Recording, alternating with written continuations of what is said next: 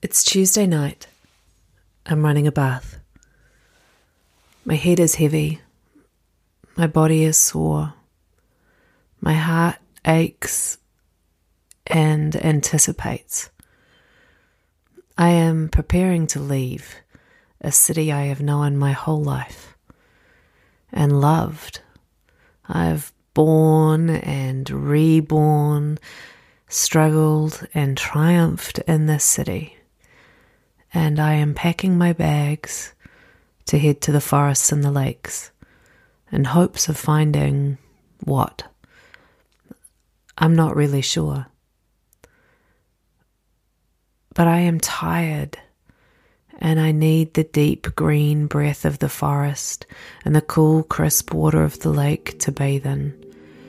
I need to recenter. In strange cacophony of emotion and human experience, I am headed to the lakes and the forest to re-establish myself and to search for the love within when there is an absence of the love without. And will I find it? Who's to say? I know in my gut, in that sacred part of the body that should be listened to, that guides with wisdom, that carries the messengers of feelings to warn me of what to be prepared for. I know that I am choosing what is good for right now, and it does not carry all the hope that perhaps once it did. But I am reminded that there are signs along the way. And so I share with you this essay from 7 years ago. It is Sunday afternoon, and the song of Tui has caught my attention. That is not unusual. I hear the Tui every morning when I wake up, as I make my coffee. But to hear her chattering in the middle of the day instead of dawn or dusk is different. And so I listen to her singing and walk into the backyard to see what she has to show me. A tui is a messenger, and I am on the lookout for signs. As Dana Scully once said in The X-Files, time passes in moments which rushing past define the path of a life just as surely as they lead towards its end. How rarely do we stop to examine that path, to see the reasons why all things happen, to consider whether the path we take in life is our own making or simply one which we drift with eyes closed. But what if we could stop, pause to take stock of each precious moment before it passes? Might we then see the endless forks in the road that have shaped a life, and seeing those choices, choose another path? What if there was only one choice, and all the other ones were wrong? And there were signs along the way to pay attention to. Why look for signs at all?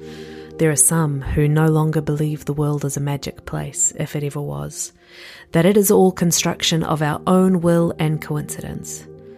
But I prefer to believe there is an element of mystery and wonder, that we create from the hand we are dealt and the opportunities that come our way. Each choice is a signpost, and there are signs everywhere if we choose to look and if we choose to see. It's a dance, I think. The more you look, the more you see. And the more you see, the language the universe is speaking in, it is no coincidence. It is no coincidence I have 3 messenger birds tattooed on my arm. The world and my skin is full of stories, if we will learn to tune in. Some people say when feathers appear, angels are near, an assurance that someone is watching over us. And I see feathers from time to time, almost always in the seasons of life that are challenging and chasing me. The first one I remember was in New York, when I needed someone to be watching over me, perhaps more than I ever had before. That trip, I came to believe no matter where I went in life or what happened next, I was going to make my own pathway through it. And there were signs along the way to pay attention to. Once, rolling down long stretches of American highway in the dark night, a green glow lights up in the distance, and eventually it comes barreling past me, the same destination written on that sign just 50 miles closer than the last. 50 miles is a long way to drive in the dark without a single assurance you're still on the right road. Even though you haven't met an intersection for hours, that road is daunting and lonely. Fear and frustration like to turn up too. But all you need is one more signpost to let you know you're heading in the right direction and getting closer all the time. I see a feather now, and my mind whispers to my soul, inflates my heart, you're on the right path still. Just keep going. Stay the course. Is it an angel, the universe, or my desire to find evidence that supports what I believe to be true, what I want to be true? It doesn't matter. The meaning of the sign is for me and me alone, but I prefer a world with magic and meaning in it. I look and listen for the signs while I wait. I've learned that things take time, these tiny fragments of life that rush past, but when compressed together, move like glaciers. I'm never patient enough at first. Slowly, because time will teach you that slow is sometimes good, I have realized the value in taking the long, dark road, despite how lonely it appears. There are some things you can only learn on the slow road. There are some dreams you simply cannot make happen for yourself. You can only be ready for when the moment is right and the choice appears before you.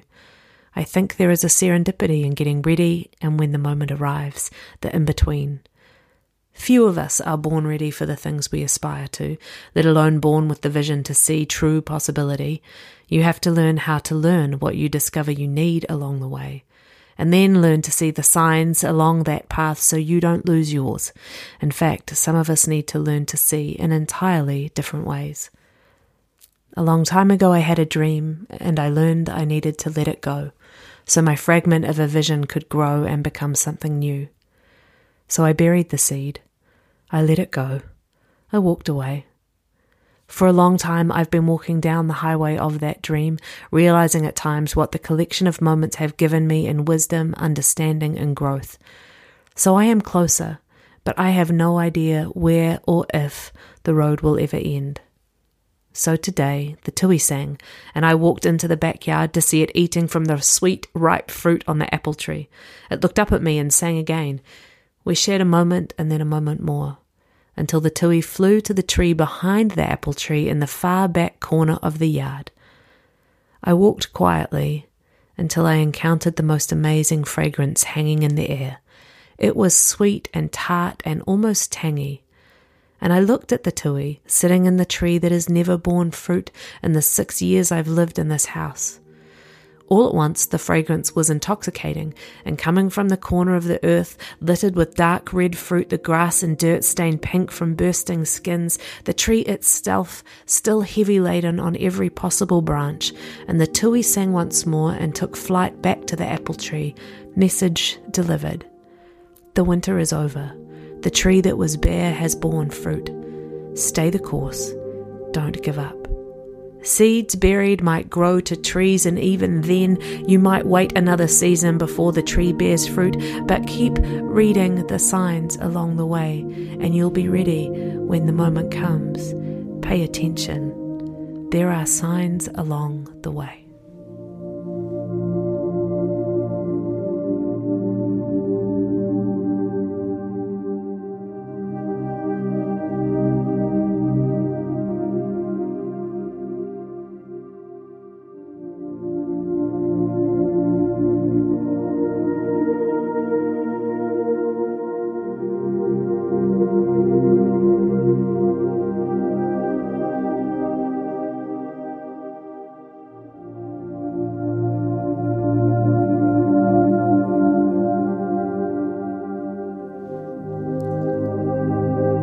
To accompany this story, a poem about the seed that I once buried. In the words of Henry Nouwen, every time there are losses, there are choices to be made. You choose to live your losses as passages to anger, blame, hatred, depression, and resentment, or you choose to let these losses be passages to something new, something wider and deeper. When you plant a seed in the earth, the seed must die in order to bloom. The seed itself disintegrates while germination takes place, and so it is a kind of death that requires earth and moisture, warmth and oxygen. It is the kind of death that usually brings new life with it. And so once I asked the universe for a bigger heart, willing to love deeply, instead of the small, tight-held heart of my hand, and that my eyes would open to whatever new things could burst forth from the seed of my dreams that I was willing to bury. And this poem came to be. Little seed, you have carried the hope of my soul. You have been my world, my all, my invested self. And I have finally learned that burying you in the dark, damp ground is the very task you were made for, that I was made for. Made to be buried, my confusion and sorrows. Little seed, today you are gone down into the dirt, and I am empty-handed again, bruised from holding you so tight, so long holding myself from the brink of homecoming, my pathway home to the house of my fathers. The wide open, unknown but familiar embrace is scattered with small burial mounds, hope-filled moments where I have learned to trust open-handed into the darkness and plunge my hands into the earth, letting go. Secretly, I am burying myself, placing my too easily constructed ideas into the earth to break down, to shake out new strength, learning to breathe in the big, empty spaces now that I am ready to be new.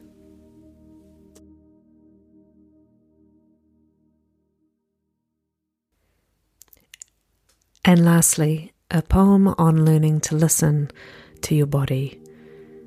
A poem in 3 parts. In being alone and not alone. 1. Some people will tell you to listen. Listen and learn from your own body. It's good advice to master your body, to learn it, but no one says also, here is a warning and a notebook to write it down, because if you listen to your body, you will hear everything in one voice but 1,000 sounds, plucks, scrapes, clicks and thunders. The body makes 12 slow, deep, thundering sounds, and then the bzzz of an hair standing on end, the stubborn grip of the womb moaning in protest before letting go each month. The delicate tiny sounds that only you can know, the pop of hidden bones and the ankle you rolled aged 14 before you knew what it was like to listen. 2. Now you hear the wind brushing your skin, the ice crack of goosebumps rising in response. You think, I might survive on the wind's caress. So now you believe you are at one with the night air silence, and light touches you from the moon, distant and cold. You are bathed in mist coming off the sea into the valley of peat and stone. 12 hands come close but cannot hold. You think, I might remain unanchored here. You and your body in a long communion, listening and talking together. Sighing, your body does not sigh, but a kind of hum diminishes, slowly, like the sky sinking to earth. 3. Then the wind turns and grows warm after a long silence. In a moment, I am not alone. I feel my body's voice rise again, the whoosh of hidden skin pulling tight, calling my senses to attention. There is the beat and throb of my pulse rising to match another, blood pushing blood, coming into tune for a cadence, pause humming and trumpet song, 1,000 tiny pressure valves released. I make no noise but hear. My fingertips sigh gently as they land on other skin, burning, singing, laughing aloud, saying, no, I cannot be alone. I have learned my body sings, and I will let it.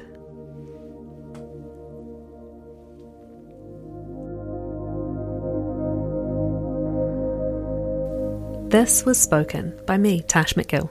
Thanks for listening. I hope that you'll join me again. You can find my written work online at Substack or at tashmcgill.com. Find me on social media at Tash McGill. And as always, please subscribe, rate, review, let me know what you think. Today's episode soundtrack was composed by Anders Schil Paulsen, and the words spoken and written by me.